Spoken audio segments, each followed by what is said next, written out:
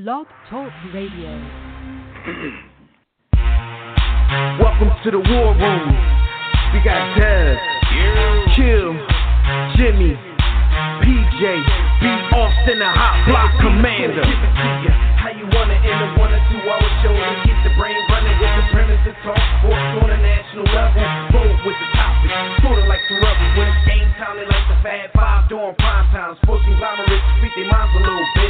For sports medicine and sports veterans and greats. The 4 for 26 toward the war in Kuwait. It's the War Room with 5 nights at the round table. 5 Philly guys diversified and educated.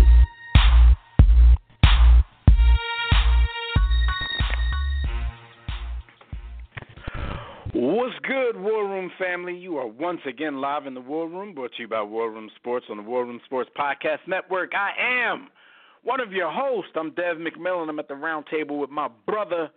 We got B. Austin in the building. Jimmy the Blueprint will be with us in just a few. Look, Super Bowl 53 is come and gone, so we'll put a final bow on the final game of the NFL season. We'll also discuss the crazy events surrounding today's NBA trade deadline. So make sure you keep it locked right here as we give you multiple perspectives on everything going on in sports. And if you want to get in on the conversation yourselves, make sure you sign in right now to the JW Philly Realty chat room. As usual, that's at blogtalkradio.com/The War Room. Or you can join us on Facebook or Twitter at War Room Sports. You can also call us directly in about 5 to 10 minutes when we open up the Digital Extreme Tech Hotline. That number is 323-410-0012. But before we get started, make sure that during the week when we're not live on the air, you check out archive episodes of our show at warroomsports.com, the War Room Sports mobile app, which is free on iOS and Android, iTunes, TuneIn, Stitcher, Spreaker, Google. Wherever you listen to podcasts, we're most likely to be there. What up, King? Did you happen to watch the State of the Union presidential battle rap that came on the other night? Shout out to Nancy Pelosi Rio. Put the body bag in a body bag in a body bag. Yo, the crazy thing about State of the Union addresses, and this is not, this is not just Trump. This is like all presidents when they do this State of the Union. The reason I think that it seemed like a battle rap is because every time they think they say something that's like bars, they chill and let everybody applaud. I'm like, come on, man. You didn't say nothing. So this joint went on for over 80 minutes because the narcissist himself thinks that every single half a sentence he said was super bars that needed to be applauded by everybody. It's crazy, man. That's your president, man. Yeah, I mean, it is what it is, man. Biff is the dude right now.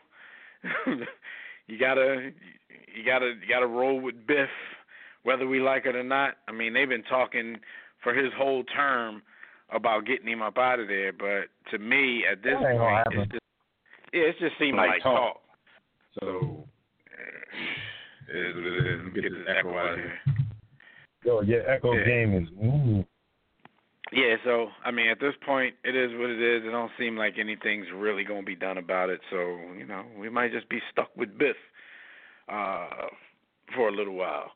And Skyview in the chat room tripping already. He talking about, I got something to say. Tobias Harris is already talking like he's the star of the Sixers FOH terrible trade. We will get to the trade deadline soon, but if you think that's a terrible trade, then you need to stop watching basketball. You're stupid. Yeah, like, man, come on. I don't care. I don't care what he says. Yeah. I don't care what he says. You stupid if you think Tobias Harris is a bad trade. You gotta tell. I like you. You part of the War Room fan, but you stupid. He's a little stupid. That's all. We will get to that, and we'll get Skyview's opinions on why he think that's a bad trade. Actually, you can throw them in there at any point. We'll read them when we get to that part. But a lot of things happened this week. Of course, the biggest game in sports went off on Sunday. I'm not going to say without a hitch. A lot of people thought Super Bowl 53 was a little bit boring, so we're going to talk about it. But before we do, we just got to let you know that you can make a whole lot of money betting on sports at MyBookie. The NBA and the NHL seasons are into their second halves. So if you haven't yet checked out MyBookie, this is a great time to do just that. Lay down some dough on the biggest games in sports. You could join us and thousands of other online players placing bets at mybookie.ag. You tired of getting a runaround from other services when it's time for a payout? That's why we urge you to join MyBookie. You win, they pay fast without any hassles. You're wasting your time sports betting anywhere else. They even have in-game live betting. We haven't tried this yet, and we talk about it all the time. I don't understand how this works, but they have in-game live betting, so you can place wagers even after the games start. Join now, and MyBookie will match your first deposit with a 100% bonus. Just use the promo code WARROOM, all caps, WARROOM to the spelling impaired. That'll activate this offer. Visit mybookie.ag today. Play, win, get your ass paid, period. All right, so like I said, Super Bowl 53 went down in Atlanta through all of the hoopla and the I stand with caps and who's allowed to perform and who's not allowed to perform and all of this other stuff. There was actually a game that was played. 13-3 was your final score, and for the sixth time ever, and for the sixth time in the past 2 decades, sixth time since 2001, the New England Patriots are your Super Bowl champions. So they've pulled up on the Pittsburgh Steelers and tied them with 6 trophies all time. Yo, the run that these dudes are on is nothing short of amazing. Shoot, the run that city is on. We know the Patriots, they kind of represent the whole region of New England, but, Boston claims all of that. So if we're going to go Boston, like Titletown gets another one, another notch on the belt. A lot of people, thought that this game was boring because it was a 13-3 affair. What say you? Nah, it wasn't boring. I understand why I understand why your average watcher or observer, I won't call them fan, your average watcher would say it's boring because over the last generation, 20 years, everything has been legislated towards offense. So when you don't see an offensive outburst or explosion or even just some mediocre offense, you think that it's a trash game or a boring game. But for those of us with a keen eye towards the strategy of the game and coaching, you can appreciate a defensive stalwart playing at their best. And this game is a testament to Bill Belichick. And I call him Bill Belichick because I'm into disrespect.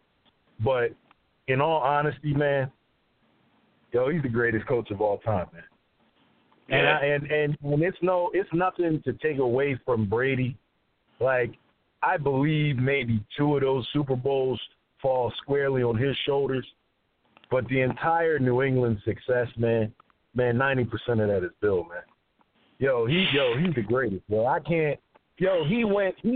There's no shame in Sean McVay being outcoached by the greatest. He was outcoached. And I know that you have some thought I may be being a pom-pom prisoner of the moment. I don't think Jared Goff is anywhere near as bad as people thought he was in his first season under the quarterback killer.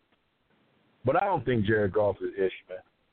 I think he's middle of the road. You're right. I disagree. I just think he wasn't ready for the moment, man. You put a third-year quarterback, really a second-year quarterback when you're dealing with, how Jeff Fisher, his years just make you not even a quarterback. So a second-year quarterback going against Belichick in the biggest game of the season after a bye week.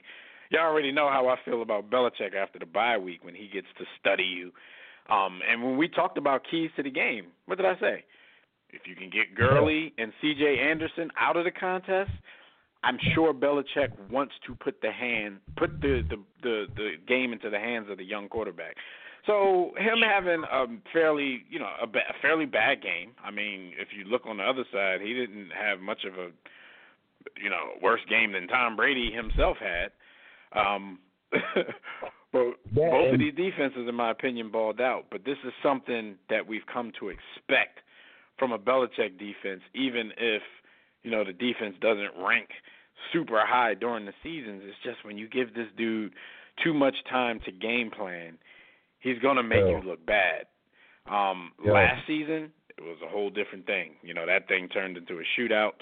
They couldn't stop the boy, Nicky Foles. But, I'm not saying Jared Goff is Nicky Foles yet. You and I hold Nicky Foles. We have always held Nicky Foles in a higher regard than everybody most else. other people out there. Yeah.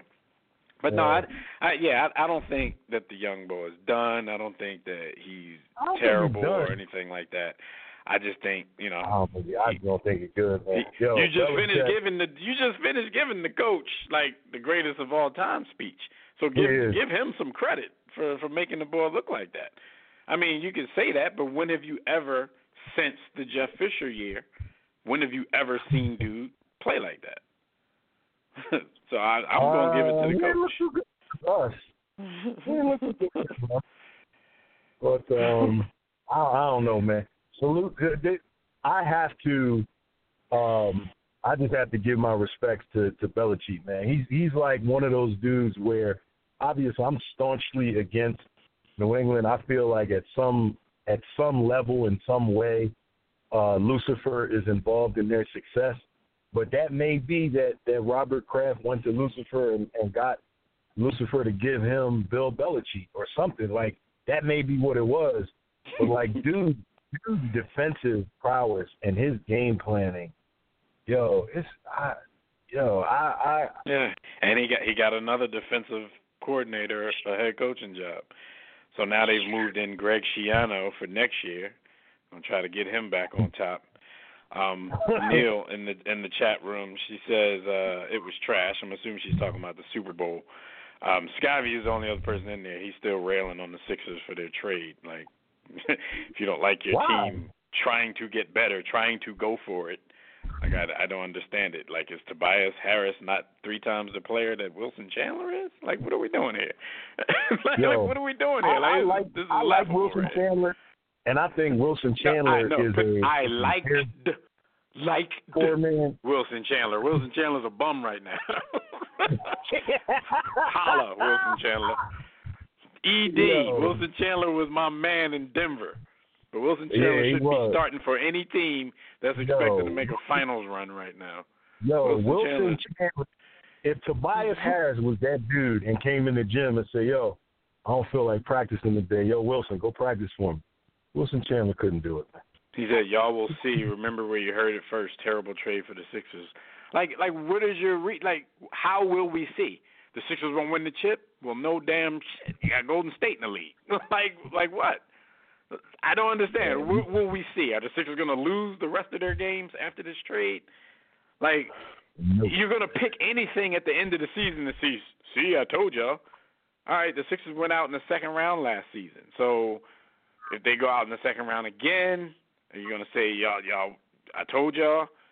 Like, nobody said that they were the best team in the East or anything like that. So I'm just curious, B, to, like, what will be, what will occur where we'll say you'll see.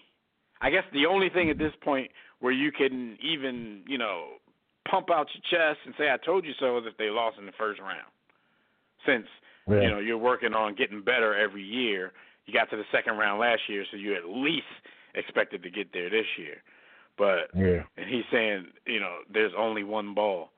And the offense that Brett Brown runs, that's not even a problem. There's not a lot of ISO ball in the offense that he runs. As a matter of fact, with the players that they had prior to this trade, people were saying, you're not running enough ISO. You're not running enough pick and roll.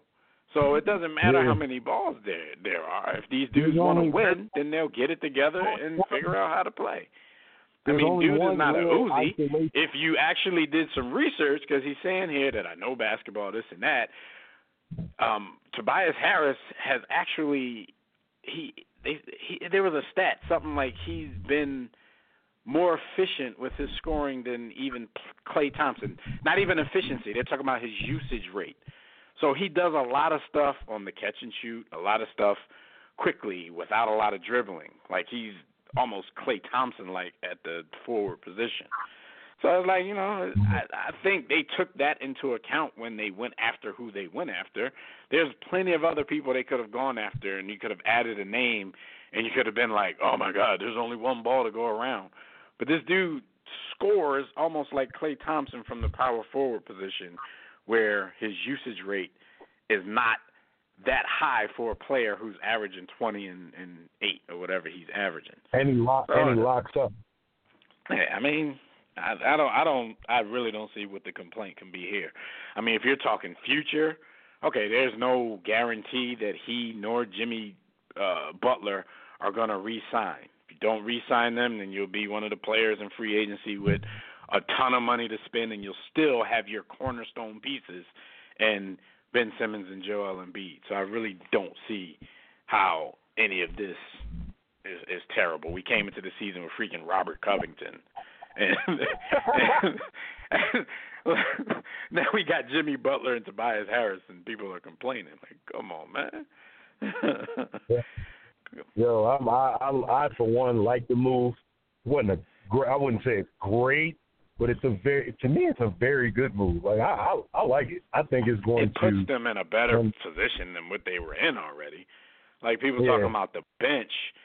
And with the further trades, like the bench was addressed. I think people talked about the bench the morning after the trade, and I actually thought the bench was better the next morning than it was the night before when they were getting drubbed by Toronto again. Boban Marinovic, he's no bum.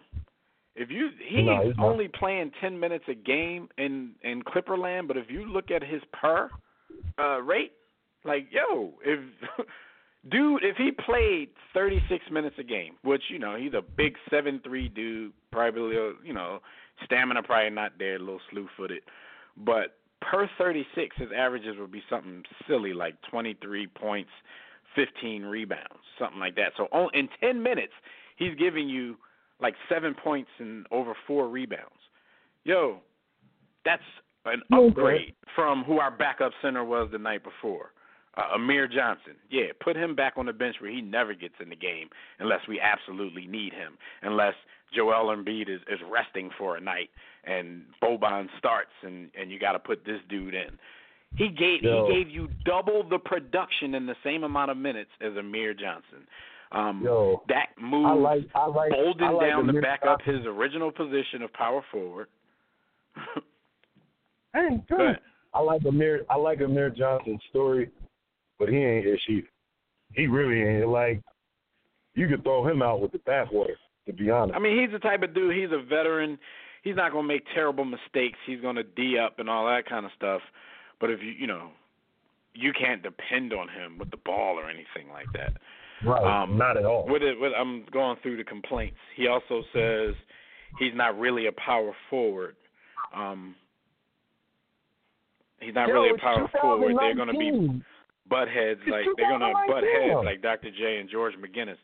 I tried to tell him in the chat room, like, if you looked at the league lately, like, this is what power forward has become. Everybody talks about having a stretch four. Tobias Harris shoots 40% from three-point land. Everybody talks about having a stretch four. My man, that's what they have. They have a four who can put the ball on the ground. They have a four who can shoot the three. That's what they're doing these days. 6'8", 6'9".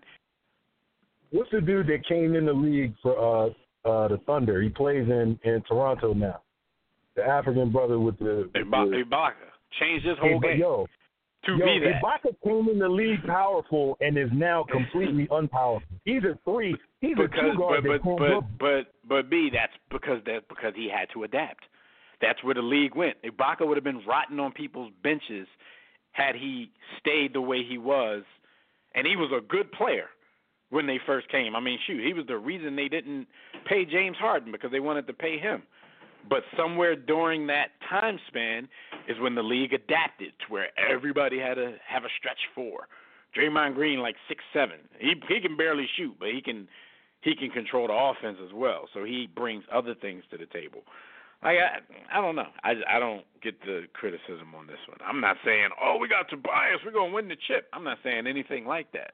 But I'm trying to see where it's going to be, where he's going to say, You heard it here first. You heard what here first? Are Sixers not making the playoffs now? Like stop hedging your bet, Skyview. Tell us exactly what we heard here first. I'm going to get Frankenstein with it, and you can even go and mix-match the lineups and go Monstar ball, put Boban at the 5, put Embiid at the 4 because he wants to be there anyway, Tobias at the 3, Jimmy, I ain't taking Jimmy off the floor, and then you got a 6'9" point guard. Yo, come on, man. Oh, no, he has all kinds of lineups now. I mean, the coach all season, if you listen to Sixers fans while they're watching these games, when he tries to experiment with lineups, they're like, yo, what the hell is this? What is this lineup? Now he has 5 viable starters that can score the ball. JJ, everybody can probably handle the ball except for JJ, but you have it now where you can have at least of the quote-unquote big 4, you can have at least 2 of these dudes on the floor at all times, where you didn't have that before. We had lineups where Joel will go out of the game, Joel and Jimmy, and then it would have to be, Simmons in there trying to hold it down by himself. It worked sometimes. Most of the times it didn't. I don't understand how any Sixers fan can not like this trade. It's not the greatest thing they've ever done, but the only reason we're even talking about it right now is because Skyview started the show in big letters in the chat room like, this is a terrible trade. Okay. I'm still waiting on his answer for we'll see, though. Like, what are we going to see? Because you can't hedge your bet on that. You got to tell us exactly what we heard first. Are you saying they're not going to make the playoffs? Are you saying they're going out in the first round? Like, are you saying that, Tobias Harris is going to murk himself in practice? Like, what are we seeing here first? All right. Anyway, back to the Super Bowl real quick. We'll get back to basketball, and we'll get to the phone line soon as well. So, the Patriots go full circle. Their dynasty is going full circle. 2001, they started this with a win against the Rams. 2019, I don't know if it ends, but, at this point, they're back to the Rams on their 6th championship.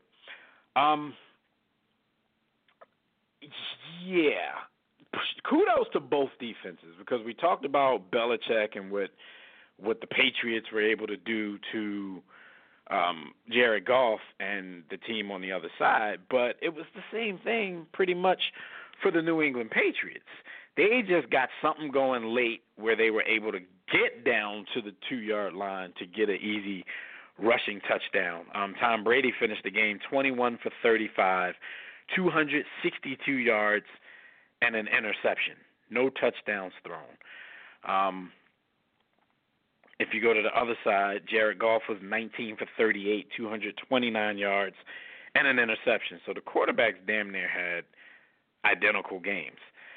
Where the game probably was won offensively for the Patriots, they were able to get something going on the ground with Sony Michel hitting them for 18 carries for 94 yards and a touchdown. Rex Burkhead, 7 carries, 43 yards. Edelman even chipped in 1 carry for 8 yards. But speaking of Julian Edelman, he was the MVP of the game. So there was a little bit of chatter prior to the game because people were talking about, and talking heads were talking about, how well Julian Edelman plays in their playoff runs. The chatter got even louder after the game, after he, 10 receptions, 141 yards, and a Super Bowl MVP to add on his belt. People are asking if Julian Edelman is a Hall of Famer. So we're going to talk about this for 2 minutes, and I think hang tight, Tobias, because this is exactly where we're going to let you in because we want to get your opinion on whether or not Julian Edelman is a Hall of Famer. So, of course, we got to go into our long-lived segment, HOF or FOH. If you don't know what that means, then figure it out. But here we go.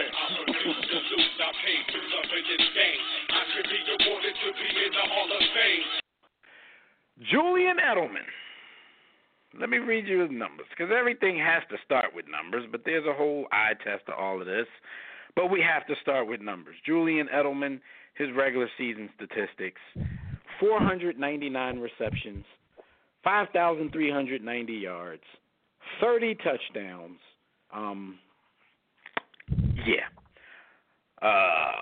Let's go to his playoff numbers, where everybody says he makes his money. All right, in the playoffs, 26 receptions, and he had 14 of them in the Super Bowl that just passed. 388 yards. Is that 5 touchdowns for and this is 18 game playoff career. So I'm sorry, I was going off this particular playoffs. He had 26 receptions in this playoff. His total numbers: 115 receptions, 1,412 yards, 5 touchdowns. His long being a 48-yard reception. Now, people say Julian Edelman is one of the best postseason wide receivers they've ever seen. B. Austin, HOF or FOH? GTFOH immediately.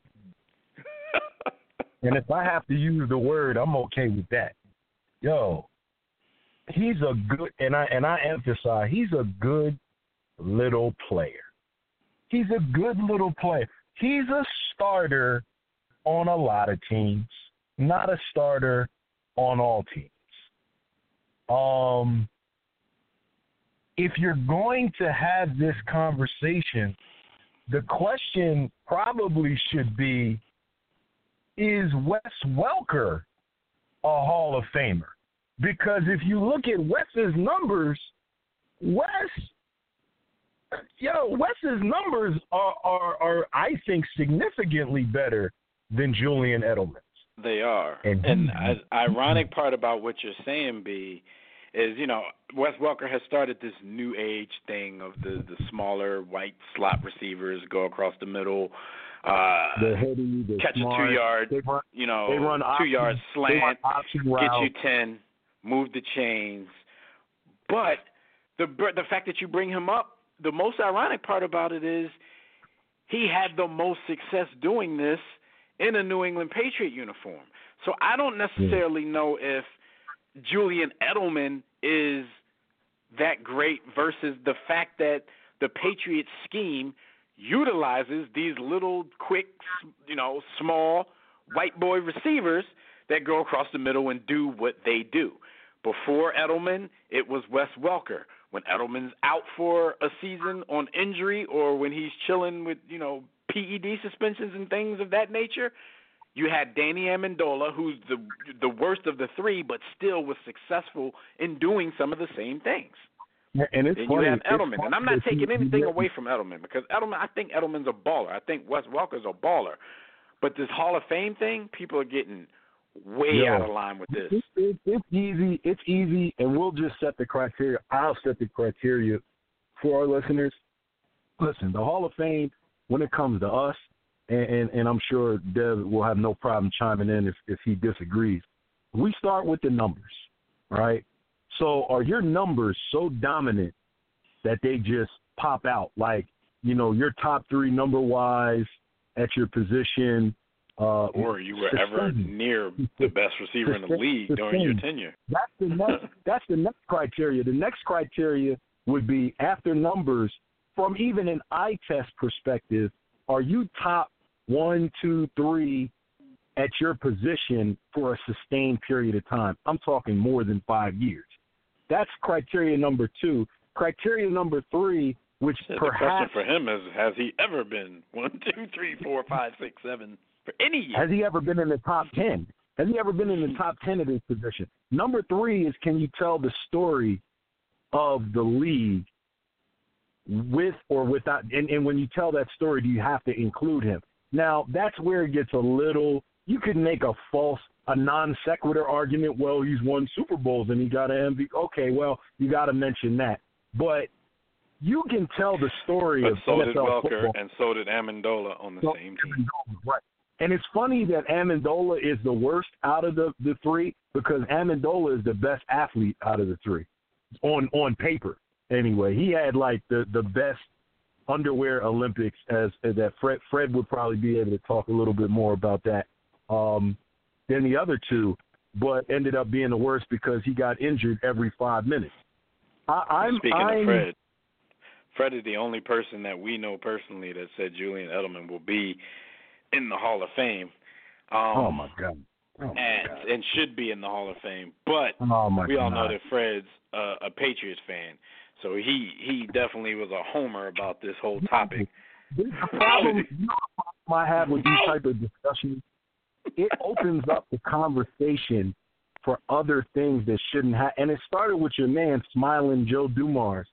It's like if you put a guy like that in who has good statistics, certainly not great, then you start looking at other cats, and you're like, damn. It didn't even start with him, though. I mean, you could think back to, Joe Namath in this very sport. But this is what, when Fred and I argued the other day on Cover 2, this is what he did. He gave me an anonymous player's numbers, and they were very similar to his. First of all, Fred forgets who he's arguing with sometimes. So my very first question was, okay, when did this person play? He started to say 1970. I don't even let him finish. Boom. There you go. It's a whole different game. You can get into the Hall of Fame these days. I mean, you can get into the Hall of Fame in the 1970s with these kind of numbers and some Super Bowls. The player that he was talking about was Lynn Swann. We talked about Lynn Swann before. I don't personally think Lynn Swann should be in the Hall of Fame. I think Lynn Swann was known for doing more spectacular stuff rather than being just one of the straight-up best receivers in the league. But that's my personal opinion. But even back then, you could make an argument for somebody with those kind of numbers. So I'm like, Fred, don't come at me with the poop butt arguments, man. Do you remember the guy, his first name was Brandon, he played for the Niners, and he was nice with the athletic catches. He was good for like 4 or 5 tremendous catches per season, but he was never a sustained good receiver. Brandon Lloyd. He had hands. He had hands. He had speed, but he never was top 10 at the. That's who Lynn Swann kind of reminded me of. To bring it back to your man, but Edelman.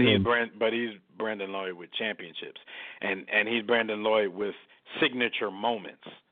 That goes a lot in the brain of a fan, signature moments, and that's why Lynn Swann is in there. But Edelman, like, come on, man. Yeah. We tripping. When Edelman gets more targets, and it's because of where he lines up, Edelman gets so many targets, and I will give him this. He has to be an intelligent player. He's a former quarterback.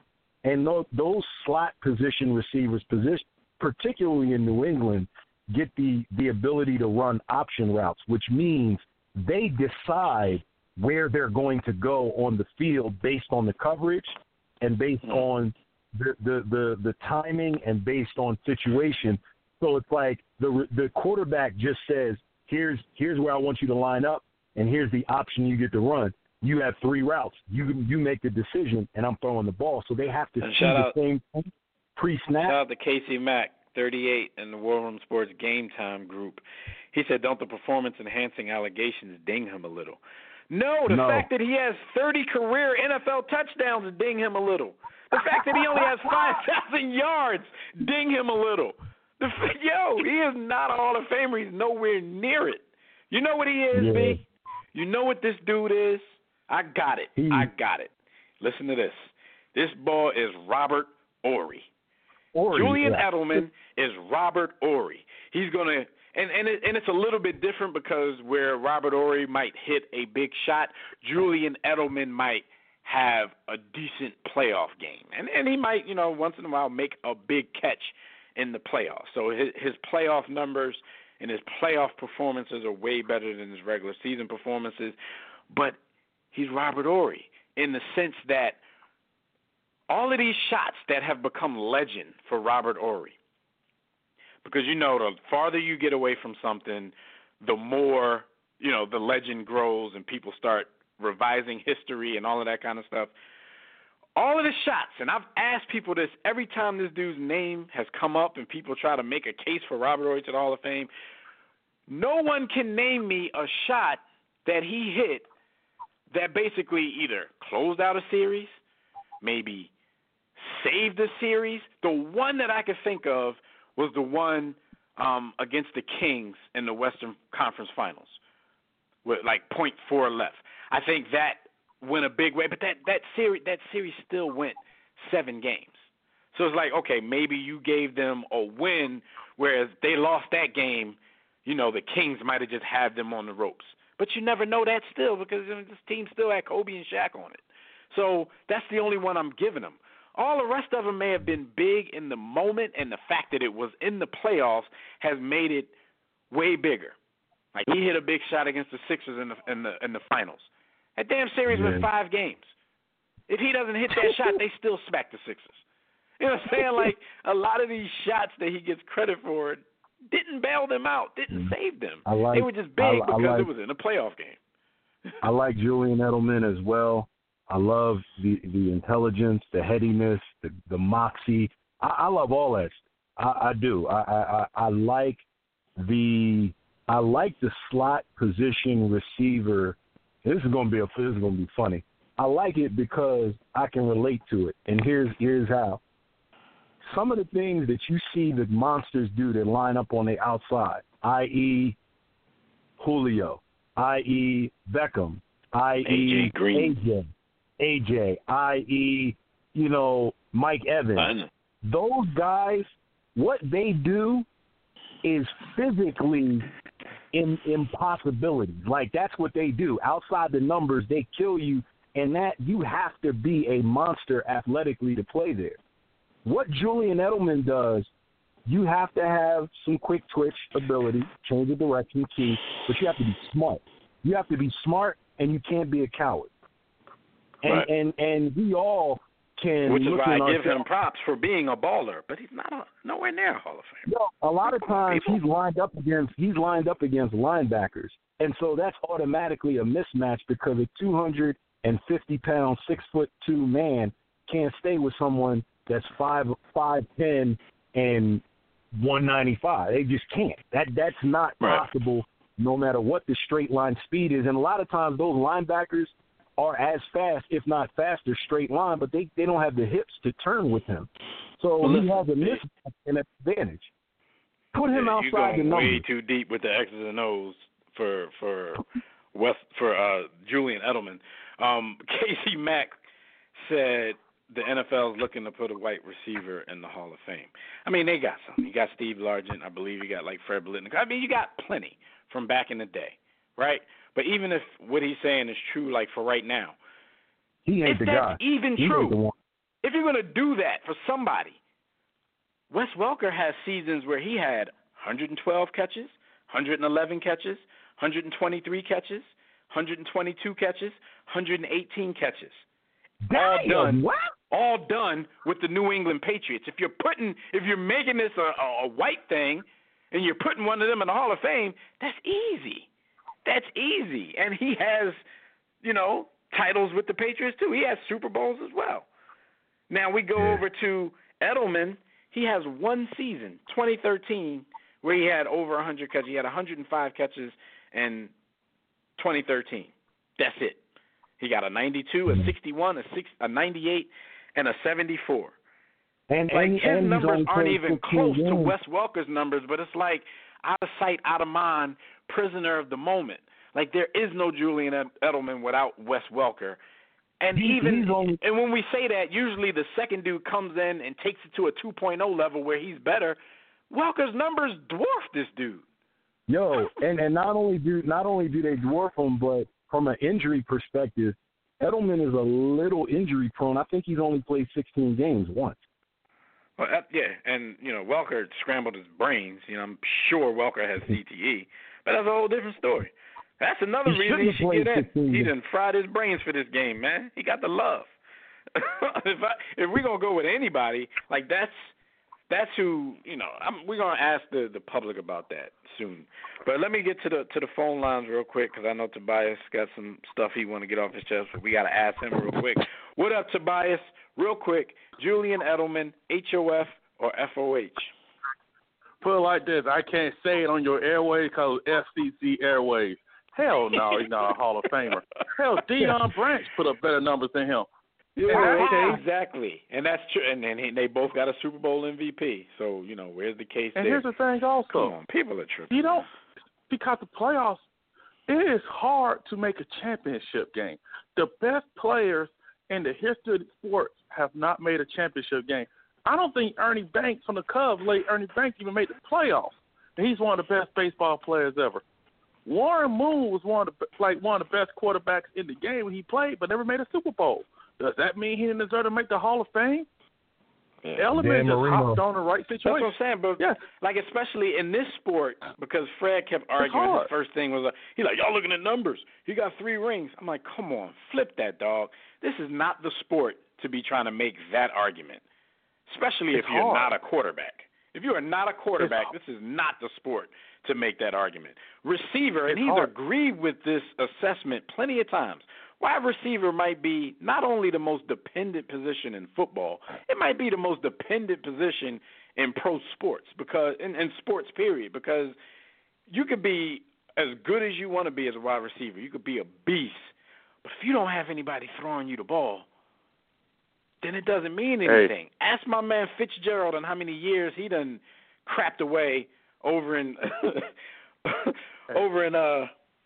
Arizona, baby. Hey, you know what I'm saying? And there was a part in the middle of his career where they couldn't get this man a quarterback, and everybody thought he was old and fell off. That's what I'm saying. They thought he was old and fell off way before he really did. Then he got, like a Carson Palmer, some better quarterback, and here's Larry Fitzgerald again, up there around the hundreds, making big catches and all that kind of stuff.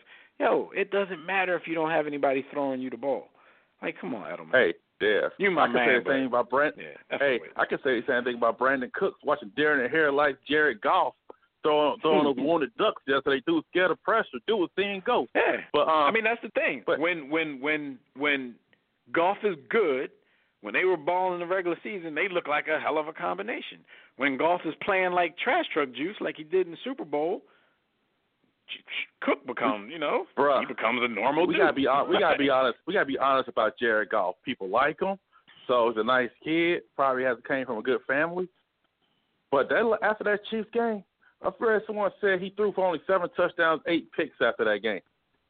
And I think he's a good player. He's not as good as everybody makes him out to be. That's okay. He got a coach. And the one thing about McVay, I hope the Bengals are happy they hired his good back coach. But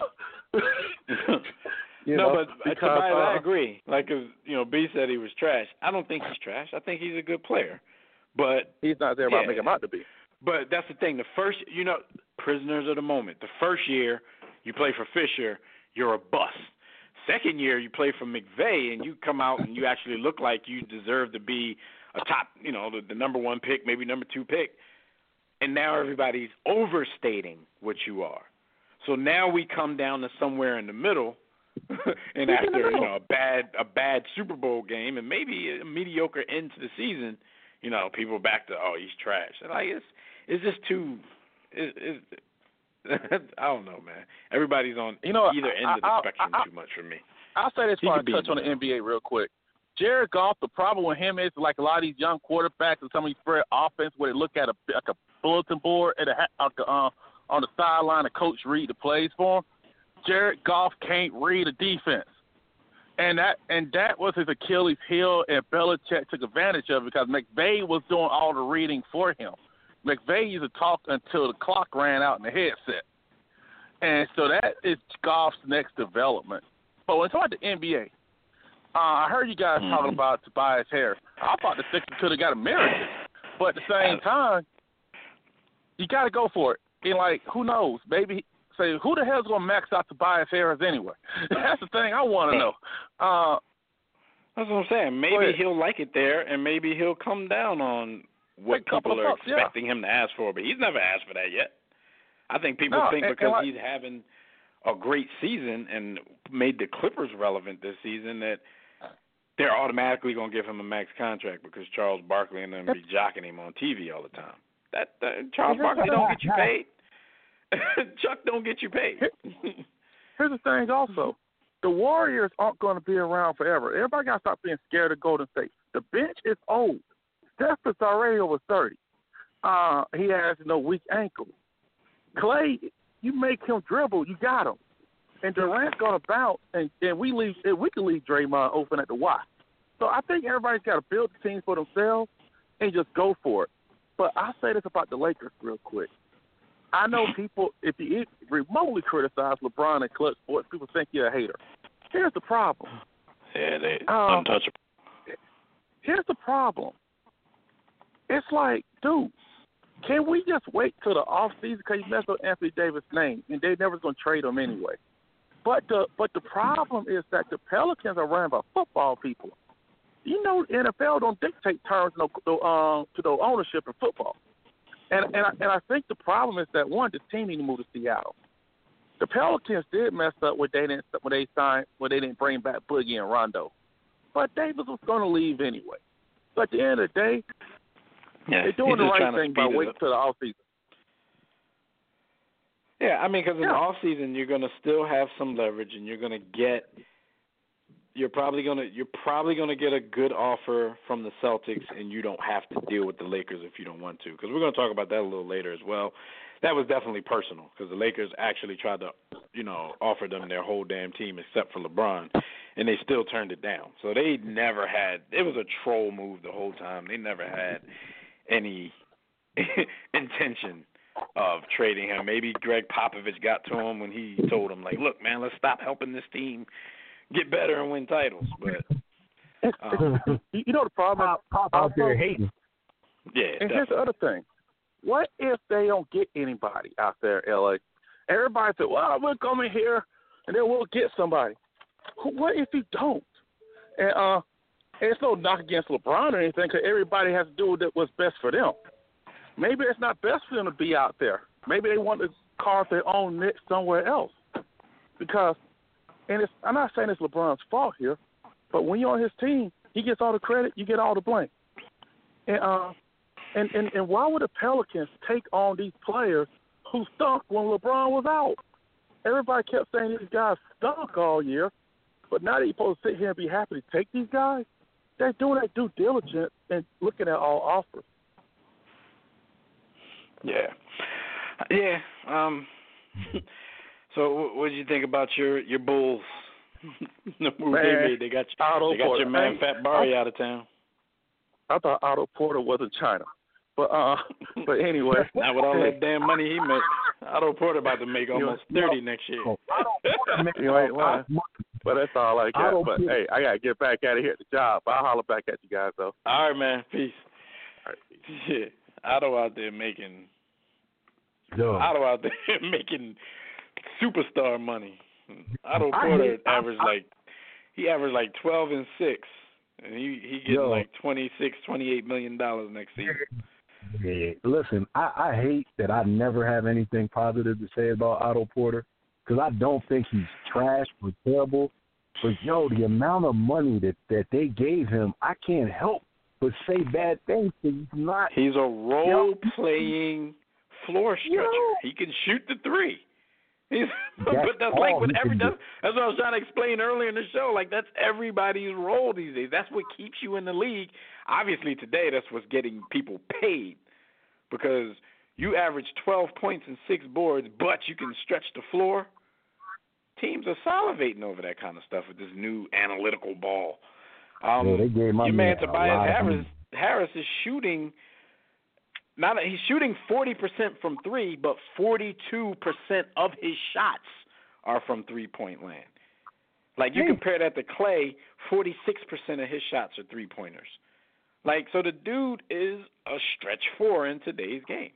Like, you could be anywhere from 6'8" to 7 foot, and you're a power forward, and you don't even have to be powerful, as B. Austin likes to say. There's a lot of unpowerful power forwards. It is not the same position as we're used to. So some people got to get over that. It's not the same position. It's not your dad's, granddad's, or great-granddad's power forward. Ain't nothing powerful about the power forward anymore. Stretch four is the word. They might as well just change the name of it. Instead of saying power forward, they should just say point guard, shooting guards, small forward, stretch forward, and center.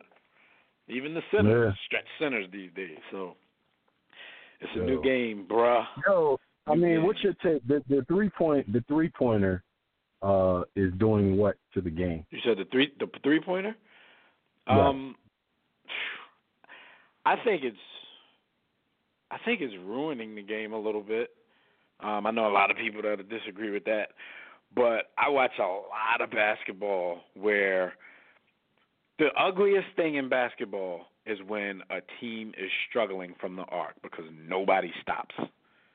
Because analytics tell you, well, if you hit threes in comparison to twos, then it's easier to catch up. It's easier to build leads, this and that. So even if you're struggling from three, even if the three is what got you in a hole, people are not going to stop you. The ugliest thing in basketball is a team struggling from the three-point line. I agree totally, and it's one of the things. Shout out to Tobias because he brings it up frequently. Like when you look at Golden State, as well adept as they are at shooting threes, greatest shooters of all time. When on one team, when you look at Steph, Clay, and Durant, but those guys get to the rack, and their mid-range is developed when they need it. But it's like you have teams like Houston. Houston won't stop. They shot like 72 threes in a game this year, man. I'm waiting for a game where they don't shoot any twos. It's just threes and foul shots. And you know what else threes are doing, B? Because it's actually impressive. The number, not even impressive. It's frustrating, especially when you're watching your own team. It's frustrating how just any bum can hit threes these days because it's making the specialists of the past. It's pushing like the Reggie Millers and the Steve Kerrs and the Dale Ellises and those guys. It's just pushing them into like, these dudes really wasn't jack. Like we got bums who are shooting threes, at a higher clip, shooting more threes, and it's weird. Like it started as a specialist thing, and now everybody on the court damn near is required to be able to do it because it's what coaches and analytic dudes want you to do. If you look at the game on a younger level, I go to games from 5 years old to high school. Any gym I walk into, if the coach isn't on the floor yet and forcing people to do layup drills, every single player is out of the 3-point line shooting air balls, shooting bricks, because people are trying to shoot so far out because of what they see on TV before they even develop that in their game. And that's why, my son, I don't even let him do that. I don't let him shoot anywhere past what messes up his form. If you're out of your form, then you're shooting too far. It's bad. It's bad, and I we're both sports dads, and I watch mine. Now he can shoot it. I will say I'm kind of proud of him. I worked with him from a young age. Yeah, you get to a certain age and a certain strength, you can hit it. No, he got it. He's got a nice stroke, nice range. We're working with keeping certain things, instead of pushing the ball, keeping that forearm straight up and flicking. We're doing all that. My problem with him is he left to his own devices, he wouldn't know what a mid-range shot is. So I will actually say to him, listen, you're working out. From now on, listen, you took your threes for the day. I need everything from 12 to 15 feet. That's it. That's all you get. And no more of that bull. Oh, no more of that because you will stand out there and just hurl, and it's like that's not what the game is. You have to have some diversity in your game, and guys that score 25 a game have a mid-range game, and that's so it's funny, man. I think it's bad for the game, and it's definitely bad for development because, like you say, the AAU circuit, the kids that are watching the game, they're imitating the pros, and it's horrible because some of you bums can't shoot. And you wouldn't have to be bums if you worked on other aspects of the game. Right, because there's a whole lot of ways to impact the basketball game. That's why, when people still want to, all they talk about when you bring up Ben Simmons is the low-hanging fruit. Oh, he can't shoot. But the dude does so much more. Like, people forget that defense is a part of a game. Like, this dude can get you a triple-double damn near nightly and then lock up on the other side, and all people want to talk about is he can't shoot. Like, that's lazy basketball analysis to me. I felt bad when C.J. McCollum gave up. I don't think he gave up entirely, but he gave up on the mid-range. There was a time when he took pride in being the mid-range monster. Now he just even talk trash about it. Even talk trash about it when they try to give it to somebody else. He like, nah, that's me. Now he's a chucker. And he don't we try to give it to DeRozan, and CJ was like, nah, that's my thing, and then never shot one again. Going him. He was like, no, this ain't cool. Real quick, man, I just want to talk briefly, because we late now, about this Nick Foles situation. Eagles had a plan. Their plan was to pick up the $20 million option on Nick Foles. They knew that he was going to buy his way out of that option, because all he had to do was give the team back $2 million to buy himself out of that option. After that, the team was going to franchise tag him at $25 million and then shop him for a trade. Plan sounded smart enough until a little wrinkle came out. I believe it was yesterday when somebody looked it up and realized the plan that they have about franchising him and trading him might go against the CBA. Now, a team is fully within their rights to do that, to franchise you and trade you, but when they franchise you, they have to have every intention of employing you, and then if some things don't work out, a trade may occur. But since the Eagles' plan was out there in the public, and we knew that there was no way that they were really going to go into the season and pay Nick Foles $20 or $25 million with the option or the franchise, now some eyebrows are being raised, and it's giving Nick Foles a little more leverage if he wants it. Now, I'm reading these articles, and they're telling him how, he needs to step up and do this and do that, but I'm thinking about Nick Foles and how much he loves this franchise and loves this city. Like, I'm sitting here like, is it just me, or because I personally thought Nick Foles was down with the plan the whole time.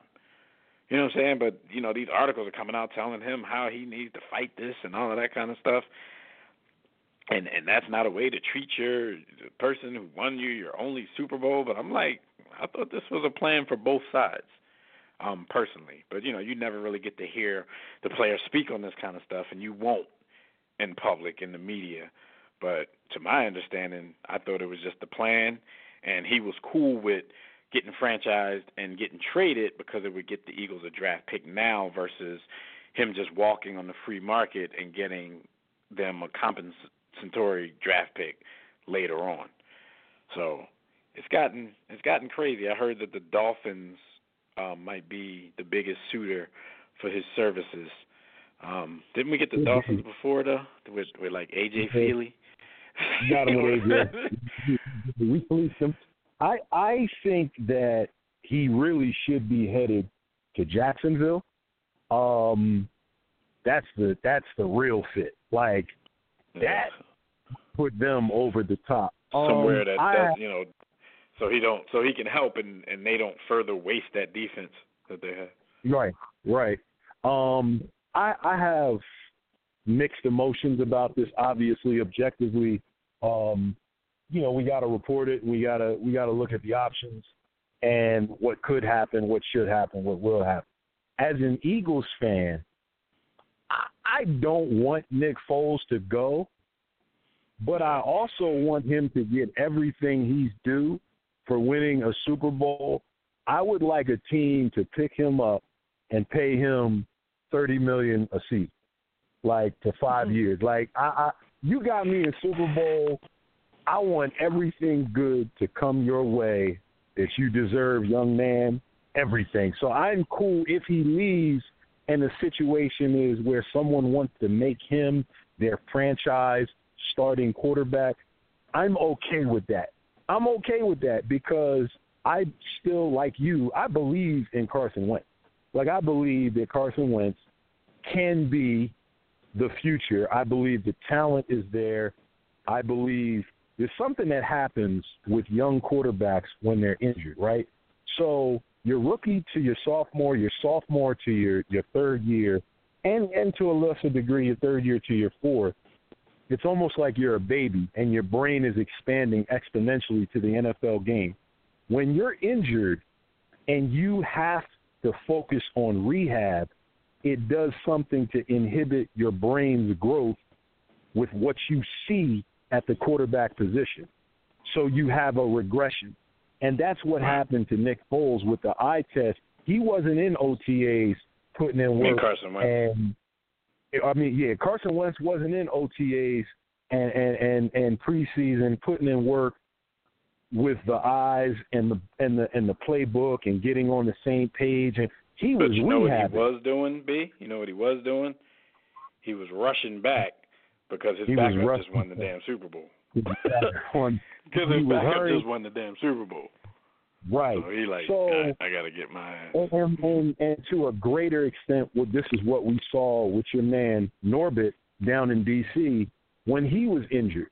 Never had the opportunity to work and develop into what he wanted to be because he was looking over his shoulder and rushing his way back. So I want Carson to have an opportunity to develop into everything we think that he can be. I want to see that. I want that to happen for him, and I think Nick Foles just naturally will inhibit that. I don't care how great their relationship is, and it looks genuine. I think those two dudes are friends. I think they do help one another. But it's only natural. Nick Foles wants to be the starter. Nick Foles wants to be the starter. Carson Wentz wants to be the starter. It's only natural. So I do think Nick got to go in order for Carson to develop. And if that happens, then, hey, Nick Foles, get your money, little duffel bag boy. Like, he's definitely gone. I appreciate everything he's ever done for us, especially and I think he should also especially the fact that he made us right. That's the biggest thing I appreciate from my man. That is the biggest thing I appreciate. He allowed us to troll back in the conversations from like 8-9 years ago and hit people with the. I tried to tell you. I think that he can have a perpetual roster spot if he goes somewhere and he's super successful and he wants to retire an Eagle. Hey, come on back home. We got a roster spot for you. If it fails in the midst and he turns into a buster, we got a roster spot for you. You good in the city of Philadelphia no matter what. Skyview said, back to that mid-range, he said Sean Livingston is the mid-range king. Skyview. Come on, man. That's not a, like, Skyview, come on, man. I'm not saying Sean Livingston's not a good mid-range shooter, but how could you be the mid-range king when you average 4 points a game? Like, DeMar DeRozan averaged 27 points a game 2 seasons ago and shot 1.5 3-pointers per game. Yeah. There's really not much of a question. What you meant to say is Sean Livingston probably is, minutes notwithstanding, he probably is the best he's probably the best back to the basket guard in the league, but he doesn't start enough. He doesn't get enough minutes to be mid-range king or anything. Could he if he started? Probably, but at this age, he'd probably wear that knee out if he played more than 25 minutes a game. So he is what he is. I understand where you're coming from, Skyview, but he don't get enough clock to be anybody's mid-range. All right, so let's go to the stat of the week, and that's also Nick Foles related. Just want to let everybody know out there that Nick Foles is still the last quarterback to throw a touchdown in the Super Bowl. My man, that's our stat of the week, man. Nick Foles, that dude, man. He that dude. And I just need to let y'all know that y'all can check out the website at warroomsports.com. You know the drill. If you want to speak with us about any of today's topics, and after we get some quick grind topics out the way, we're going to go into this trade deadline frenzy in the NBA. But y'all can dial the Digital Extreme Tech hotline at numbers 323-410-0012. Press 1 when prompted. If you're already listening from your phone, just press 1 if you want to talk. So while y'all are on the grind, it's brought to you by Sports the Book, and I hope you've gotten this by now. I'm pretty sure, there's a lot of new listeners out there. Y'all might not know what we're talking about. But if you guys are tired of reading the same old sports books with the same lists, rankings, imaginary starting lineups, all sorts of subjective information that people try to pass off as facts these days, be sure to pick up your copy of Sports. It's an acronym, people, so stay with me. Smart people only read the sports. Now, you say that to yourself, and you go back and spell the word sports, and it'll hit you. It's a mixture of sports and hip-hop culture to keep you on the edge of your seat and keep you laughing like you're watching a comedy special. Just go to sportsthebook.com or get your copy from our website at warroomsports.com, wherever you get it. Just make sure that you do not miss that movement. All right, so while you guys were on the grind, this is what happened this week. Maya Moore, WNBA superstar Maya Moore, she's decided that she's not playing professional ball in 2019. She wrote an article in the Players Tribune, so if you guys want to go take a look at that, you can. But here's an excerpt from it. She says, "My focus in 2019 will not be on professional basketball, but will instead be on the people in my family as well as on investing my time in some ministry dreams that have been stirring in my heart for many years. I will certainly miss the day-to-day relationships with my teammates and basketball family this season, but my no for the 2019 pro season allows me to say yes to my family and faith, family like I've never had before." I don't know what that means. They should have edited that. "I'm sure this year will be hard in ways that I don't even know yet, but it will also be rewarding in ways I've yet to see too." So what it sounds like to me is WNBA ain't paying enough. Let me step to the side and go make some more money somewhere else. That's what I got out of it. That's what I got out of it. Listen, I'm gonna start with, I salute any and everybody who has the courage to step up and pursue their dreams and do what their heart desires and their mind tells them to. So salute to her. I don't necessarily get the money. She is one of the few players that probably commanded a reasonable-sized check, in the WNBA, plus the fact that the season is only three and a half months. She played somewhere in Europe in a country that we don't know about in front of fans we can't imagine and got more money over there than in the W. So she's making money from basketball. I'm wondering, is this a retirement or is this just a sabbatical? Like, what is it that you're doing here? What are we doing? Is basketball done? Have we seen Maya Moore lace them up for the last time professionally? I guess that question could be answered. It depends on how good of a year she has doing what she's about to do with her ministry and all of the stuff. My man said she's going to get that check from the pulpit. I ain't trying to be a target for the Me Too Time's Up movement, but she probably is pregnant. She probably is pregnant. I'm saying, you got to take some time off to do that when you play ball for a living, So she might. She pop up with a baby though. You heard it here first. I'm on my Skyview joint. I said it first. You heard it here first. No. Shout out to Maya Moore and her endeavors, man. Whatever she decides to do, she is an absolute baller and a beast on the court. Casey Mack, 38, in the Game Time group, he said Richard Hamilton was the mid-range king. Now it's probably Russell Westbrook. Yeah, Hamilton was that dude for a minute. That was his thing. Westbrook, I'm thinking any mid-range conversations he may have been in, this year's shooting is taking him out of all of them because his mid-range, his long range, like his shot this season for some reason is poo-poo. And y'all know Russ is my man, but he that running pull-up that used to be automatic, he can't even make that right now. So, but that's another thing that, he's an example of what we talked about earlier when I brought up like a Ben Simmons name. He's having a terrible shooting season. Great upside. I said, but he's gonna produce in so many areas of the game. Like you still have to give him the props for being one of the top players in the league because that's what top players do. When something's not going well, even if it's over a long period of time, you contribute enough in other areas to keep you in those conversations. I can't give you the mid-range king from a shooting perspective if all you have is one shot, unless that one shot is so automatic it's just undeniable. Russ has one main thing that he does mid-range wise, which is that pull-up from the elbow, pull-up from 12 to 15. It's nice.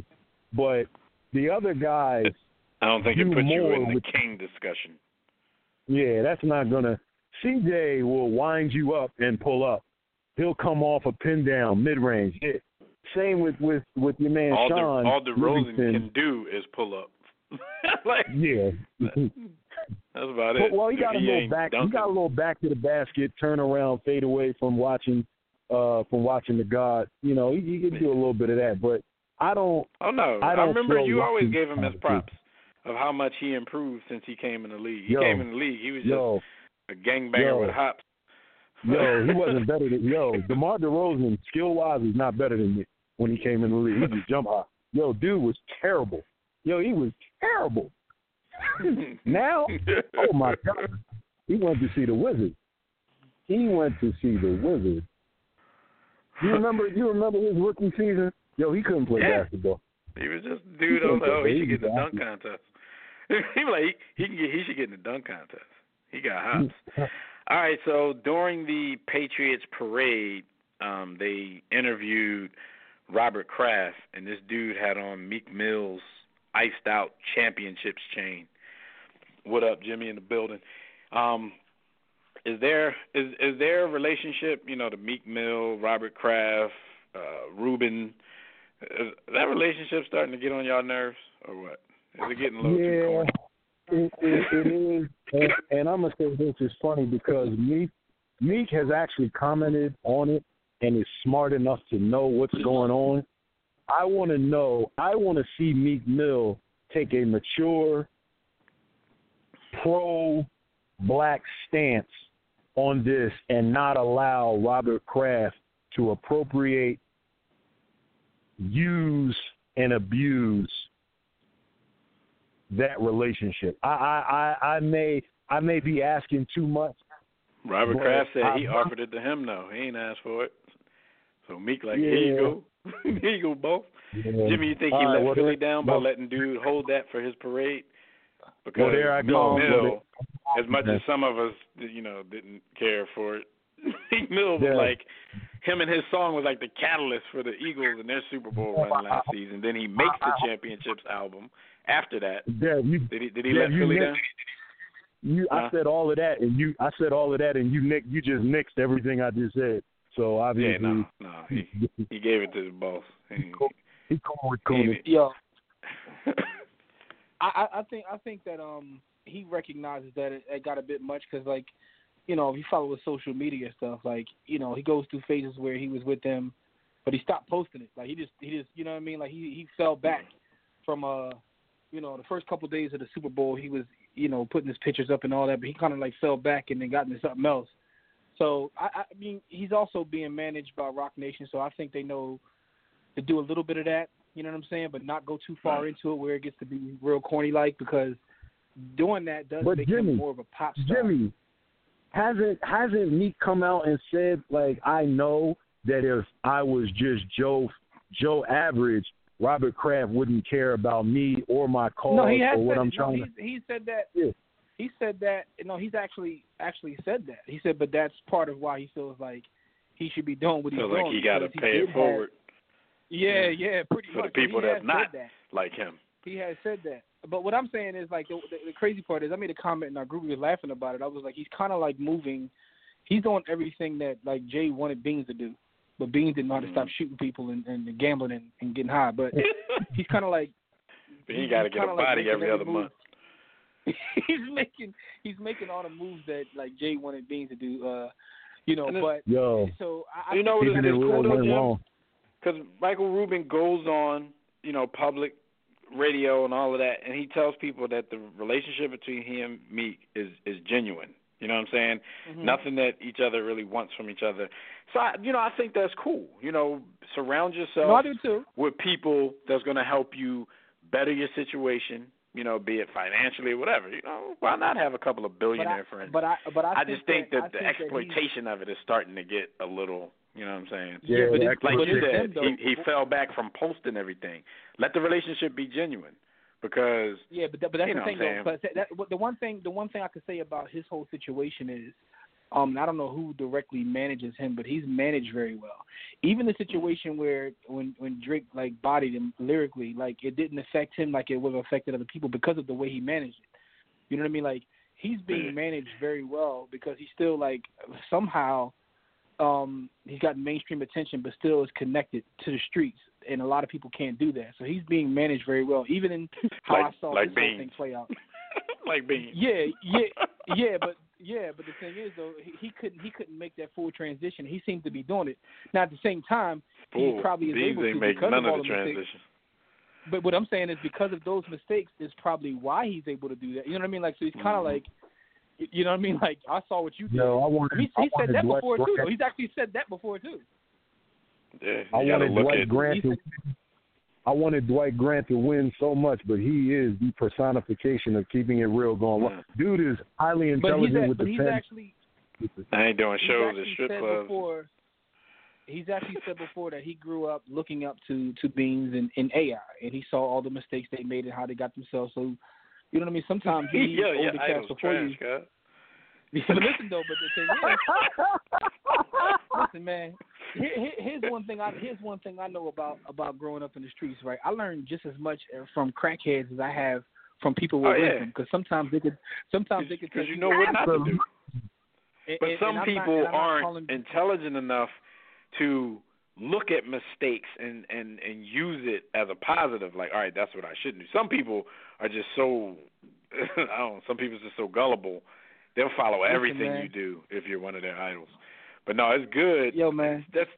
See, this is a case where it's good to have trash idols because they, It's good to have trash because idols. if you're smart enough to go the other way, and for a minute he didn't seem that way. I think sometimes something negative like doing a bid that you probably shouldn't have been doing, that kind of stuff gets you straight. Listen, man. One of my old heads told me when I was younger, man. He said, "Listen, man, a smart man learns from his own mistakes, and a wise man learns from others' mistakes." And I never forget that because if you think about it. Was he one of your good old heads, or he was one of your trash old heads? Well, he kind of was both though. He did what the 20 but that's the thing though. That's real though, because growing up where we grew up, most of our old heads were like half good, half trash. Like, listen, man, he came out with an Arabic name and turned his life around. So he's my Muslim old head, but he but one of the things he told me, man, he came out. So I know where he was. I mean, he went away for a minute, man. Rest in peace. Shout out to peace to him. Yo, I got a lot of old heads I got a lot of trash old heads that gave me some of the best advice of my life, and they said it in trash hood ways because they weren't articulate enough to say it in non-trash ways. And it was all from their experiences and their mistakes. But some of that stuff is some of the most valuable lessons that I've ever learned in my life. So shout out to my trash old heads. Though. So, but getting back to the point, though, I think that he's managed very well. I know he's managed by Rock Nation, but I don't know who his rec manager is or whatever. Or maybe it's just the fact that he's smart, right? So he's handling it very well. But it seems at this point Kraft is like reaching for attention and not him because he's not even. And even with the whole he ran around with thing, the necklace on. That was even with the Michael Rubin thing. Michael Rubin went on TV Kraft and like Coonan. basically professed his love for him, and he didn't say anything about it. He just let it be. Yeah. All right, so shout out to Meek. Got the old billionaires rocking your chain. Got the hottest billionaire in the game rocking my chain. All right, Antonio Brown involved in a domestic dispute. I really want to say in this case that there's nothing to see here, but those people won't let me do that. I think the story goes something like, but his baby's mother came to his house to pick up their daughter. She came back to his door and started screaming about wanting to be reimbursed for her getting her hair done or something like that. And dude asked her to leave, and she stood at the door trying to get in, and he stood there. She tried to go up in his house. He pushed her with two hands. She allegedly fell on her back to the concrete, and then, that's where all the complaints came from. You were trying to push up in the man's house, but, I'm not trying to justify nothing. I was hoping that she slapped him for that hair he's been out here wearing. But, with the blonde mustache? Yeah, he out of pocket. He's way out of pocket. He's way out of pocket. But you can't put your hands on a woman like that. And it sounds like she was drawn, but at the same time, just close the door and then you call the cops. Yeah, but even the way she was busting up in there, though, he closed the door and then hit her foot, and then she gonna call the cops anyway. So he was kind of in a lose-lose situation. Yeah, you are. But that's why let's listen, man. And to all the kids out there, everybody you lay down with, man, is you basically, it's possible that you can, end up fathering children with them. So be careful. Yeah, no, you got to be more responsible. Delicious and nutritious. Mike Francesa from famous bull from WFAN Sports Talk. He's in a little hot water this week because he told a caller, and I think the caller was saying they were arguing about the Patriots and Tom Brady doing this with no talent and all that kind of stuff. So he told the caller that he's out of his cotton-picking mind. Now, we had a situation like this a few months ago when an OKC Thunder broadcaster got suspended, and then they didn't renew his contract after the season when he said that Russell Westbrook was out of his cotton-picking mind for something. Now, in the times we live in, because this is a saying that goes way back. But, when you think about where the origin of the saying probably came from, it gets a little, it's viewed as being racially insensitive. Do you think Mike Francesa should get in any trouble for this? Oh, see, here's the thing, right? I don't know about trouble, but I do think that he needs to remove that from his vocab. And, because I don't think it was malicious, and I don't usually give them the benefit of the doubt. Plus, he was talking to another white dude. Yeah, sometimes I sit back and think about, I understand a lot of people are like, well, you can't do anything or say anything, but you can't tell people, like, what to be offended by. You really can't. And the more you study history, the more you realize that as a progressive society, as time moves on, some of the things that are norm just aren't normal anymore. And you have to mature, and we have to mature as a people and realize you can't say and do certain things. For instance, I'm reading a book right now. It's called Blood Brothers. It's about Malcolm X and Muhammad Ali and their bond or whatever and how they met in that whole nine. It's funny because I sent you like a couple screenshots about from the book the other day, which was crazy. But anyway, in the book, like in Ali's voice, he's talking about things, and he keeps calling like certain boxers sissies.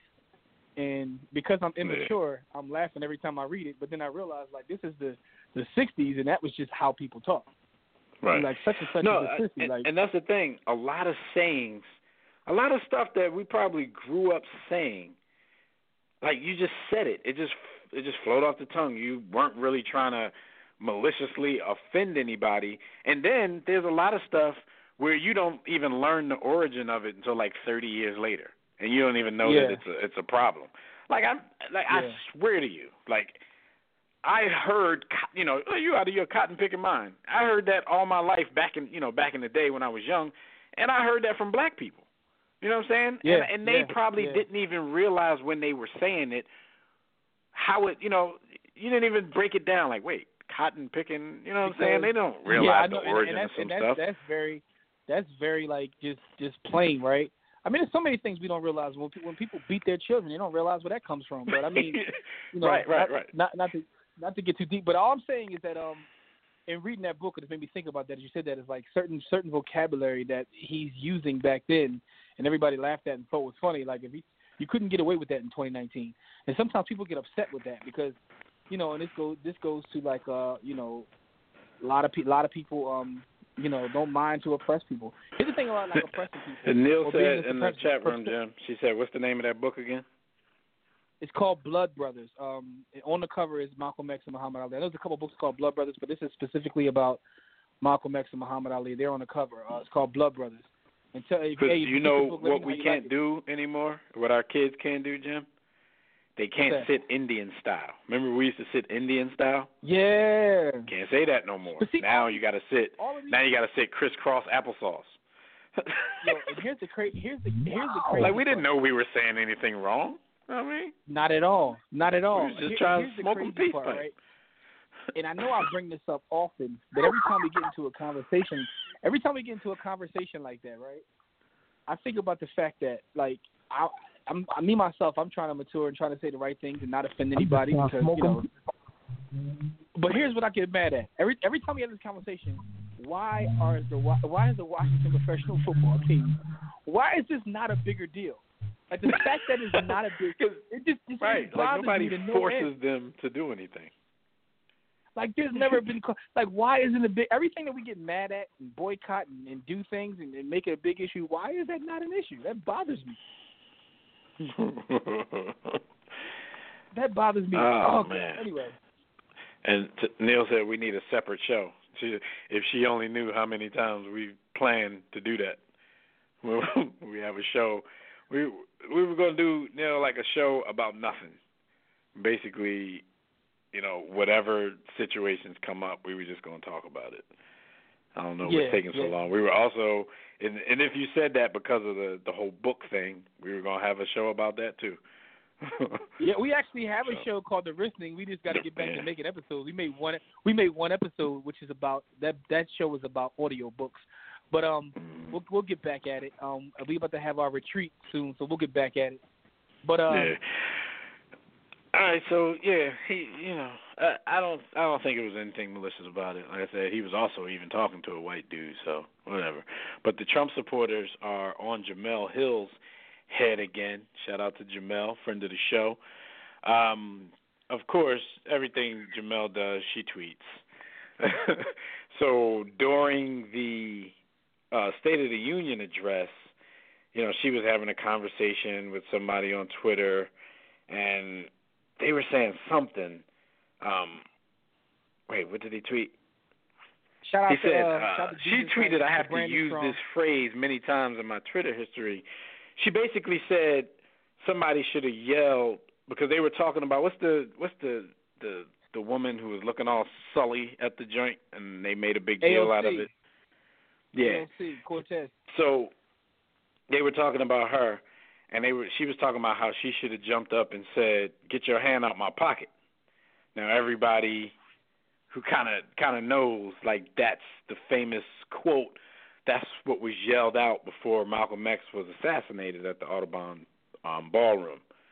So everybody just took that and was like, "Oh, she's trying to say that Trump should have been assassinated at the State of the Union." So they're taking it way farther than just the joke that she was trying to make, and they're trying to make it a serious thing. So now they're on Jamel Hill's head again. Real quick, Jamel better be careful because they're going to roof her. Yeah. Jamel better be careful. I just want to say a couple things, man. First of all, shout out to the notorious AOC, Alexandria Ocasio-Cortez, because I don't like many politicians, but I love the way she pisses people off. So shout to her. And shout to Jesus, who made the first comment about her, the brand is strong. And Jamel was retweeting him when she said that. And the crazy part is, Like, right, that's what she was talking about. Yeah, if you spend time on Twitter and Black Twitter specifically, like that's just normal. That wasn't even nothing that, and I saw it, but I was like, oh, that's regular. That's nothing. But of course, like you said, she's on their scope. So, and it's also proof that when you become because for all intents and purposes, she's an influencer, and when you become that, you really got to watch what you say, because they after you, dog.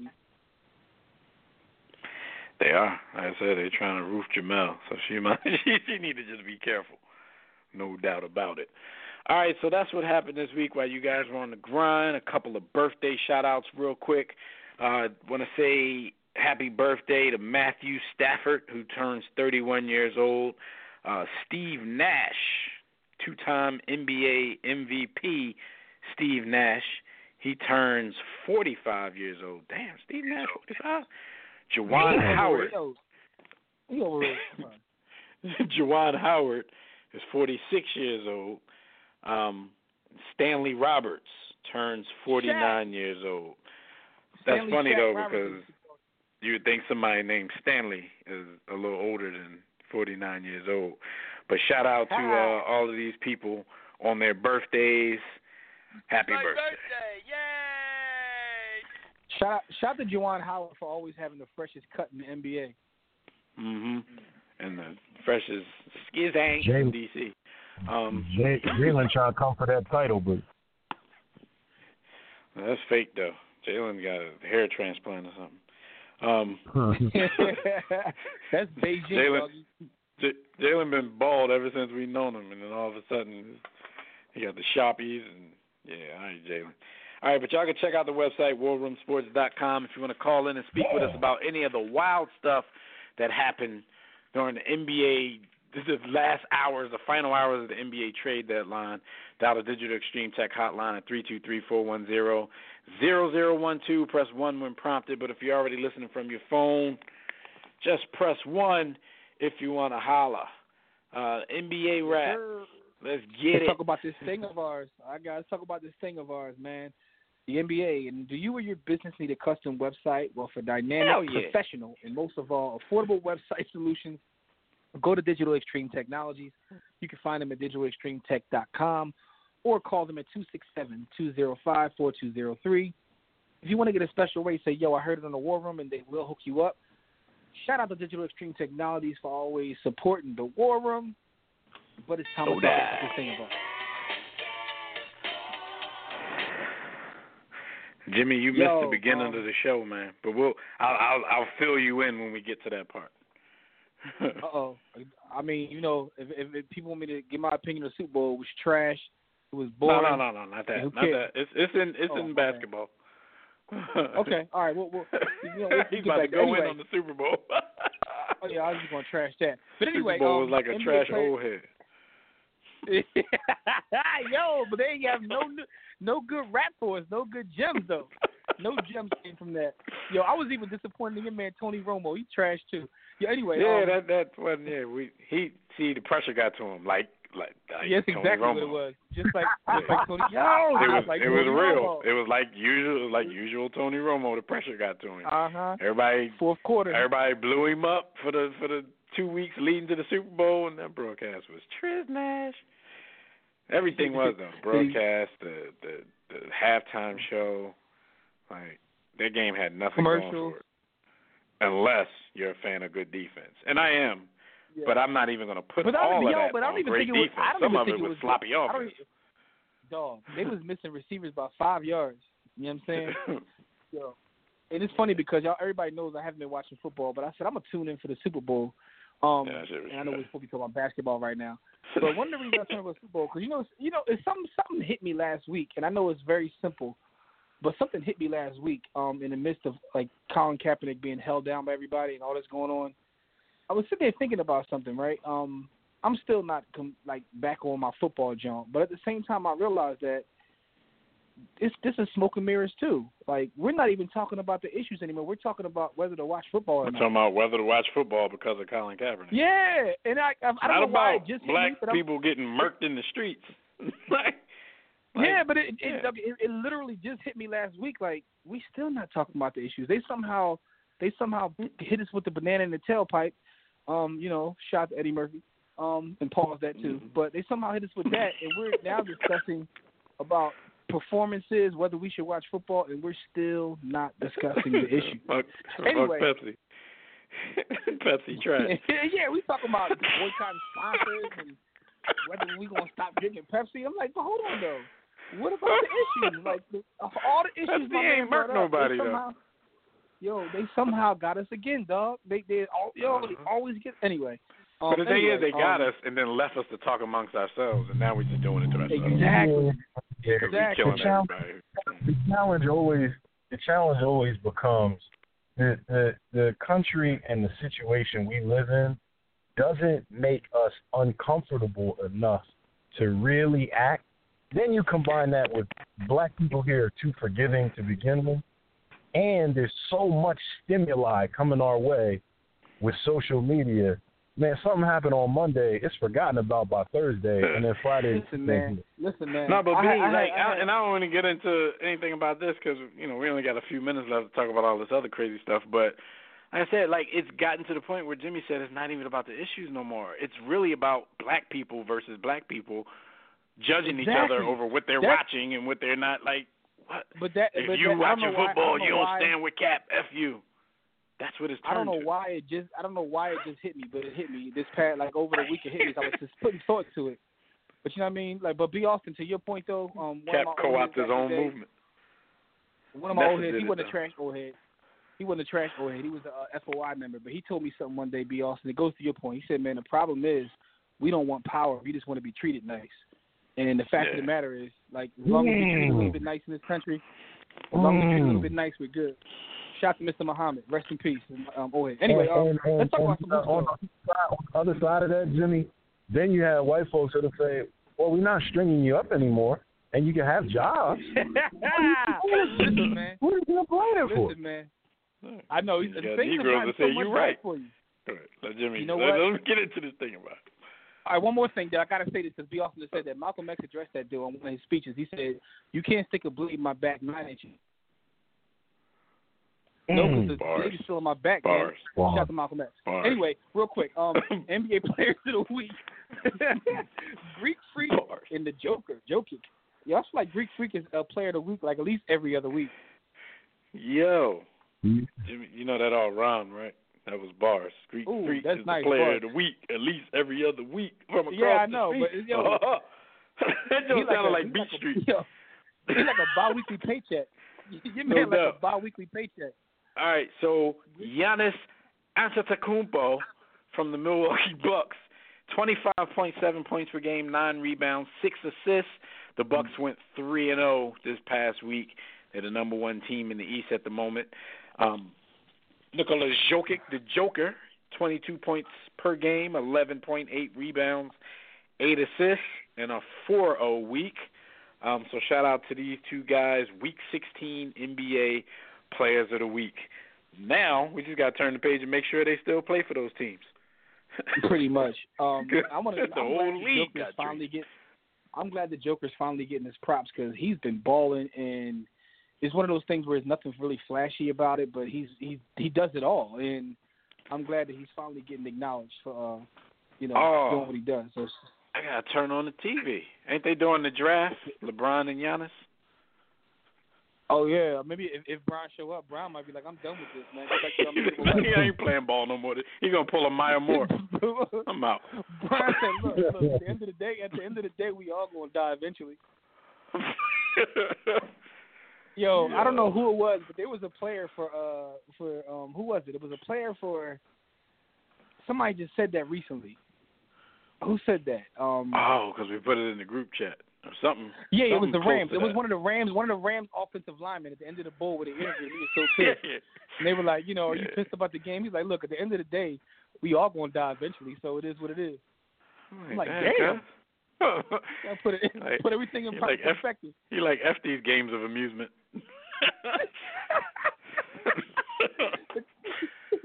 But yo, man, the biggest talk of the last couple of weeks, which is why it's kind of funny to me, we bombarded with so much media, man. Like, everybody's been talking about Anthony Davis and the Lakers and this whole situation. And now it looks like the Pelicans weren't even dealing in good faith. They were just playing games. And it also looks like that kind of ruined the Lakers' chemistry because it looked like they quit last night. So there's the whole situation in L.A. Chills that beat out of them. Yeah, and then your man LeVar Ball got back in his bag and started letting his hands go again. He disrespected everybody on the Lakers, the coach, and the Pelicans. He said he wanted everybody. his sons to go to. He said he wanted his sons to go to Phoenix, but then ranked the teammates he would have if he did go. Like, he burning bridges before you even get there. He burning the front of the bridge. Like you're supposed to go over the bridge before you burn it, at least. So it's a mess. It's a mess in LA. But funny thing is, if you're a real leader, you can get your William Wallace speech on and bring them all together based upon this. Look, I ain't got nothing to do with it. You throw the Magic under the bus and let's come together and you know what I'm saying? Like, yeah, but that whole Anthony Davis to the Lakers thing got crazy because, you know, like we talked about earlier off the air, like everything gets leaked these days. So every little offer, every little thing they say in the meeting. Then you had Clutch Sports doing their part.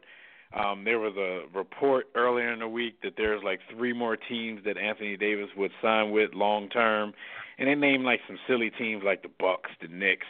Like everybody knew that was fake. They were just trying to push the negotiations along so that the Pelicans would go ahead and so that the Lakers would go ahead and make a decent offer, and then the Pelicans would, you know, be forced to take the offer. At one point, the Pelicans offered all of their young guns. There was like Lonzo Ball, Kyle Kuzma, Brandon Ingram, Josh Hart, Zubac, Caldwell Pope, 2 draft picks, Rondo. Like they were literally at Lance was in on one of them. They were going to give them the whole team besides LeBron and a couple other dudes. And they turned that down. At that point, I think that's when people in the media started to realize that the Pelicans were really trolling the Lakers because they really had no intention of ever taking this deal because that's a deal that you cannot turn down. But here's what the sad part is, right? So now the word is that there were people in the league who realized that LeBron and Clutch and all them have pretty much been running amok and playing the game with the league. So the league is trying to get back a little bit of power. So there was actually rumors that people were telling Demps that if he made the deal, he would be fired. Don't make the deal under any circumstance. Popovich literally came out and admitted that he said, like, he ain't hide the fact that he was out there. Like, yeah, I said it. But the rumors are, like, even the commissioner, everybody in the back door is like, listen, man, like LeBron and his quote-unquote posse is out here making a mockery of the league. So they want to get a little bit of power back. But what's interesting about it is, like, in doing that, you probably hurt the franchise anyway because you're not going to get a deal as good as what they were offered. Because if I'm another team.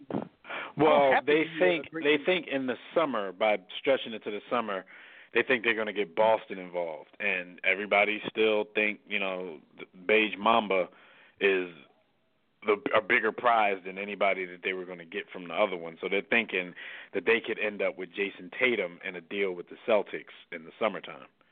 So that's what they're but here's the thing. Is Jason Tatum better than Kuzma, Ball, Hart, 2 draft picks? You hear me, that's what I'm saying. But, you know, this is how people are looking at it, man. He's like the prize now. Like, I'm going to play ourselves because I would have took that deal. And for a guy who's saying that he doesn't want to go there. Like, that's the other thing. Like, you're going to trade him Tatum, and he goes there, and then what happens? See, this all goes back to Paul George. Like, but is this starting to show you, Jimmy, that they're not even as big on Tatum as everybody else is? Yeah, that's true. These are the people that see him every day. If they know that everybody else is jocking the dude, and then they like, you know, he ain't really that good, so let's give dude up. But here's the thing, though. Like, it's gonna take for that deal to go through and for Davis not to stay in Boston. So I think there's a whole bigger thing at issue here because of LeBron and him creating, the Banana Boat Boy clique throughout the entire league. It's going to be a fight between the players and the league in terms of control. So I want to see how this is going to play out even with collective bargaining because it's a whole other fight going on right here. Yeah. Dudes is like, look, dudes is making so they're willing to give up $60 and $80 million to go play where they want to play. It's like the owners felt like if we made it so you can make $60 to $80 million more, why would you ever leave? It's a way to control. And the players are like, I don't need that $60 to $80 million. I'd rather give that up. You're already paying $200 million anyway. Well, most of the time, that's why they're trying to force their way out long before their contract is up. Because if you can get with another team a year or a year and a half in front of your contract being up, then they get your bird rights and you can get that money. But they want to get the money. Yeah, they want to get the money in a place where they want to be instead of having to be forced to get it from somewhere they don't want to get it. Right. Shaq said he wouldn't leave for that kind of money. Yeah, Shaq said forget championships. I just sit there and put up numbers and get a whole bunch of money. But that also shows that that's why Shaq he tried to talk that talk though, like you got to live up to the challenge. You got to he tried to act like the championship thing. Shaq he wasn't just throwing that out. But the one thing Shaq said was Shaq was one of the first people to make a surprising move away from his team. Yeah, he left Orlando for LA. Yeah, but even beyond that, Shaq is full of it. Because when they asked Shaq about playing there and teaming up with people, he said, honestly, I would have did it. He said, but I just didn't know I could do it. You know what I mean? He said I don't want to play with a So it depends on the interview. Shaq just gonna say some different shit. yeah, pretty much. Whatever fits his narrative at the time. But that is who Shaq is. Right. But anyway, the trade deadline is come and gone. Anthony Davis is still a Pelican. He says he's going to play every game hard. I know his agent wishes he would shut up. Stop trying to be Mr. Nice Guy. That's so weird to me. Like, if I'm a fan, I don't even want to see him. Like, why would I want to see the Pelicans now when I know you're not going to be there long term? You're not building anything. And I know you're not even interested. You know what I mean? Yeah. It's like fan. I was listening to a show yesterday, Jim. Dude was like, when he come back, they should make him the sixth man, just to mess with him. Yo, it's like being in a relationship with somebody. Y'all live together and y'all broke up, but y'all can't afford to move into a different house or whatever. So y'all still gotta see each other, even though y'all it's weird. They can move to the mad basement. Weird. Yeah, it's mad weird. But anyway, man, the Sixers made a lot of noise this week. In their trade with the Clippers, the Sixers are trying to build their own powerhouse over there in the Eastern Conference. What did you think about this? This was shocking to me. I woke up and the Sixers got Tobias Harris. Well, this is what I was talking about when we opened the show. The first thing in the chat room, Skyview had in giant letters this was a stupid trade for the Sixers and Tobias ain't really a power forward, and I don't know, man. He can explain it to you. He's still in the chat room, so hey, Skyview, man, he can you gotta explain let me know what the hell you talking about. Yeah, how is adding a guy that puts up 21 and 8 bad for your team? He said it's not enough balls, but I was trying to find that stat that we had in the group chat recently where it was talking about his usage rate. Wasn't of a person that averages 20 and 8. They was comparing him to Klay Thompson because, he's doing a lot of catch and shooting. He's doing a lot of stuff where he's not, hogging the ball, where he doesn't need the ball in his hand that much. Yo, I love the trade. And the thing is, people are only talking about Tobias Harris. They got better in a bunch of areas. I explained to people, I still think the bench is better than it was the night before, and people were talking about the depth.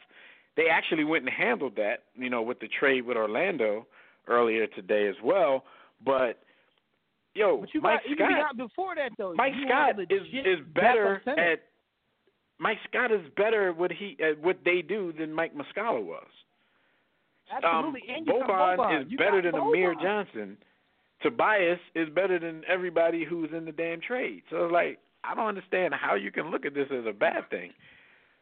I don't understand that either. See, here's my thing with NBA trades, and you can go throughout the history of NBA trades. About 86.2% of the time, Poma, the team that gets the best player wins the trade. So the Sixers have the best player in this deal. So I don't see how that's a bad move. That makes no sense to me. The whole idea of it not being enough balls. That's just cliche. That's not real. People say that about Golden State. Meanwhile, they won championship after championship. It wasn't going to be enough balls for Kevin Durant and Steph Curry to get their shots off. It doesn't seem to bother them. Right. And that's the thing. And the Sixers run a similar system. The way Brett Brown runs his system, nobody's ball stopping anyway. Like might give the ball to Embiid in the post, but he's not taking a million years to get into his move. They run a motion system where when you have multiple shooters, multiple scorers, you just increase the pace, and then you get more possessions and get more shots. Like it's I think that line of thinking is somewhat antiquated because we're still maybe seeing basketball through a 1990s lens where you only talking about 80 possessions or something like that. This is not the Knicks and the Heat, dog. This ain't the Knicks right, and the Heat. And that's what I tried to explain to him. Like, power forwards aren't what we are used to seeing as power forwards. As B. Austin says, like, power forwards are unpowerful forwards these days. Stretch forward is the thing to have. This dude is shooting 40% from free throw, from the 3-point line, and 42% of his shot attempts are from the 3-point line. This dude, we just replaced Wilson Chandler with a way better Wilson Chandler. We replaced Mike Muscala with a better Mike Muscala, and we replaced Amir, even though he's still on the roster. We replaced his ass with a very productive per minute big. So this trade was great for me. And then to top it off and get Simmons from Orlando to be the backup at the 2, because that was the only spot that was left untended. I can't express enough how impressed I am with what Elton Brand did in 6 months. He did more in 6 months than a little prick Colangelo did in a couple years, because he flipped the whole together. Like, Elton Brand is already a better GM than he was a player already. And shout out to Skyview. He said the dude on the Rams named Andrew Whitworth. At the end of the day, we're all going to die. Yeah, at the end of the day, we all going to die, man. That's my thing now when somebody just asks me something I don't really feel comfortable answering. Look, man, at the end of the day, we all going to die, man. So, anyway, but Elton Brand has flipped their entire roster within a 6-month period. I'm so impressed with what he's done, because Colangelo tried to ruin everything that Hinkie built. He tried, but he couldn't. And he put this team in a good position moving forward, specifically within the Eastern Conference. Like, they're right up there with they're already right up there with everything, and now they've gotten better. They've gotten better bench. Like, you can't say enough about what he's done. And so salute to Elton Brand, man. He's the winner of this week to me. Yeah. So what else happened at the trade deadline that interests you guys? Here's the one thing. I got to talk about this before we get out of here. Is what happened to your man Harrison Barnes. Now, be Austin, did you see what happened to Harrison Barnes? No, I didn't see what happened to Harrison. I don't pay attention to Harrison Barnes. All right. Now, peep this story. Peep this story real quick. So Harrison Barnes was balling last night. He plays for the Dallas Mavericks, for those who don't know. He was in the game or whatever, got to the bench, and the squad traded him in the middle of the game. Why? I don't know why I find it funny. I think this shit funny. You got traded during the game. You got traded during the game while you out there. You know what I'm saying? Like, we ain't gonna put you back in, because when we put you back in, we want to mess up our product. But he put him on the bench. Don't even put him back in, and then trade. He got traded. I couldn't trade him while he was on the court, right? They had to wait till he got to the bench. No, I mean, I think the trade went down, and they probably had to get him out of the game once the trade went down. LeBron took exception to this, and I'm trying to find his tweet or his post from his IG post. Going to sit on the bench, and then somebody like in the crowd behind you that had floor seats was like, "Yo, I'm looking on Bleacher Report, and you don't play here no more." So LeBron puts on IG. He says, "So let me guess, this is cool because they had to do what was best for the franchise, right? Traded this man while he was literally playing in the game and had zero idea.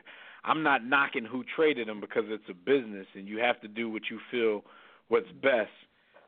But I just want this narrative to start to get real change." It says real/change and not when a player wants to be traded or leaves a franchise that he's selfish, ungrateful player. But when they trade you, release, waive, cut, et cetera, it's best for them. I'm okay with both, honestly. Truly I am. Just call a spade a spade. Brian kind of sounded like he was double talking a little bit there. Here's well. my thing like, with that. Say what you're going to say and stand by it. You know what I mean? Somebody else wrote their tweet. No, but I don't disagree with him. But if somebody else wrote it, he should have let them say it. It just don't have to come from you. But I understand it coming from you means more. But just be quiet right now, man. Stay low and keep silent, man. My thing about what he's saying is like I just know, LeBron don't give two F's about Harrison Barnes. He used his situation as a chance to kind of defend himself and what people say about him. But my thing is, you've never done anything outside of the rules. And when you play, when your life is public like this, especially in sports, like you got to be thick-skinned. Like, do you and not worry about what the fans say. You know what I'm saying? Because I always look at these things from two perspectives. From a business standpoint, it's great to see what LeBron has done and what he started, with these guys kind of taking control of their own thing. From a competitive standpoint, I think they're a bunch of, kitty cats. Here's my thing. But that's, I can compartmentalize that. I think LeBron actually does care about Harrison Barnes because Harrison Barnes helped him get his last championship. So I think he still feels indebted to him for the championship that he helped him get. I gotta take care of my man Harrison. He took care of me. Yeah, man. He helped me get a championship, so I still think he feels indebted to him. He played like Jared Goff in that series. He played like Jared. Yeah. But with that being said, though, man, like, it's just with everything else going on, it just came off mad weird. And I'm not mad at it, man. Like, it's to the point now when I watch LeBron, man, it's like it doesn't matter what he says or does. He can't do can't do right for half the people, and he can't do wrong for the other half of the people. So, and I also heard Jim, and Paul Pierce was also one of the people that said he has, some sources that said, they knew that they were working on a deal with Harrison Barnes prior to the game, and he said he wanted to play. So he knew that there was a chance that he was going to get traded. But, I didn't even like Paul Pierce bringing that out because it makes it less funny. I liked it how it was. Like, they just traded the ball in the middle of the game. That's it's crazy, man. But I mean, listen, man. When you're a $40 million slave, man, when the master tell you that, look, I sold you to Master Reynolds down in Georgia, and you gotta go. It is what it is, man. You're a product. Oh yeah, definitely. Shout out to KC Mac. He said R.I.P. to Frank Robinson. We definitely got to get that in there before we leave, man. Frank Rest Robinson. Power to the God, man. The first player to win MVP in both leagues. First black manager. First black manager in the MLB, and definitely, a Hall of Famer. He died at the age of 83, but shout out to him. Wonderful life lived, wonderful life. Career. Rest in paradise to Frank Robinson. I mean, and at the end of the day, we all gonna die eventually. But last thing I gotta say before we get out of here, man, I want to send a shout out to John Wall. Out of control. That's what you were doing, John Wall making like $40 million just to go to LA Fitness. So just shout to out to him. rupture his Achilles twice. He ruptured his Achilles. Making flatbread pizza in the crib. Then while he was rehabbing his Achilles, he slipped in the crib and ruptured it again. Out for another year. Yo, John Wall getting what? Almost 40 next year? Yeah, almost 40. 40. $40 million per year slaves. Yo. And by the way, shout out to Otto Porter because I just saw what Otto Porter makes, and I'm still in shock. But anyway, thank you, brothers, for joining us for another. Otto Porter makes $27 million. He averages 12 and 6. That's all I'm gonna say. Anyway, what a time to be alive. What a time to be alive. Thank you, everybody, for joining us in the War Room. Shout out to everybody in the chat room, Facebook, Twitter.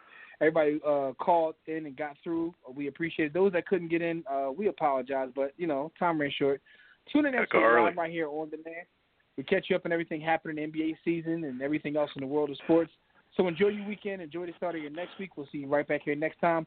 Catch all of our conversations, everything we do, catch Facebook, Twitter, our blogs, our webcasts, everything is found at the hub, which is warroomsports.com.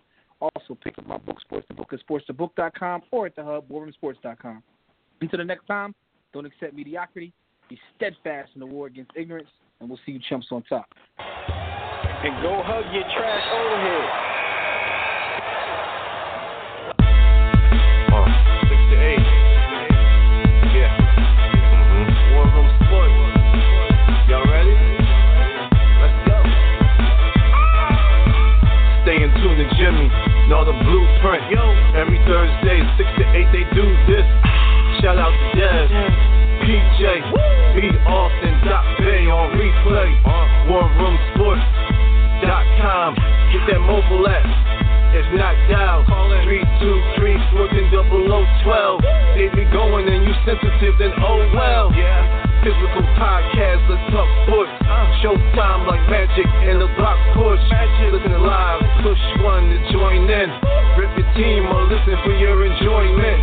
Hip-hop scholars, pit stop and knowledge. Should be in sports credits, I ain't talking college. 5 guys, no beef though. Portrait secret, but the streets know. Belafonte, I got a G flow. KC, royalty, I'm in beast mode. 2 hours, get your game up. Who's the best in sportscast? You better name us.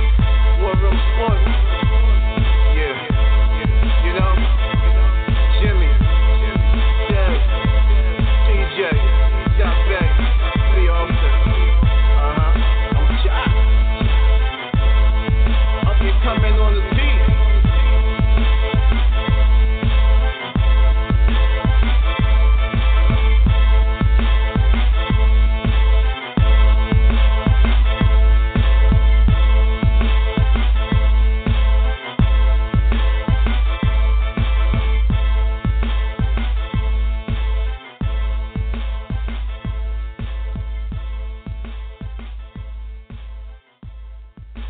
War Room Sports, www.warroomsports.com. What? Ain't no more to it.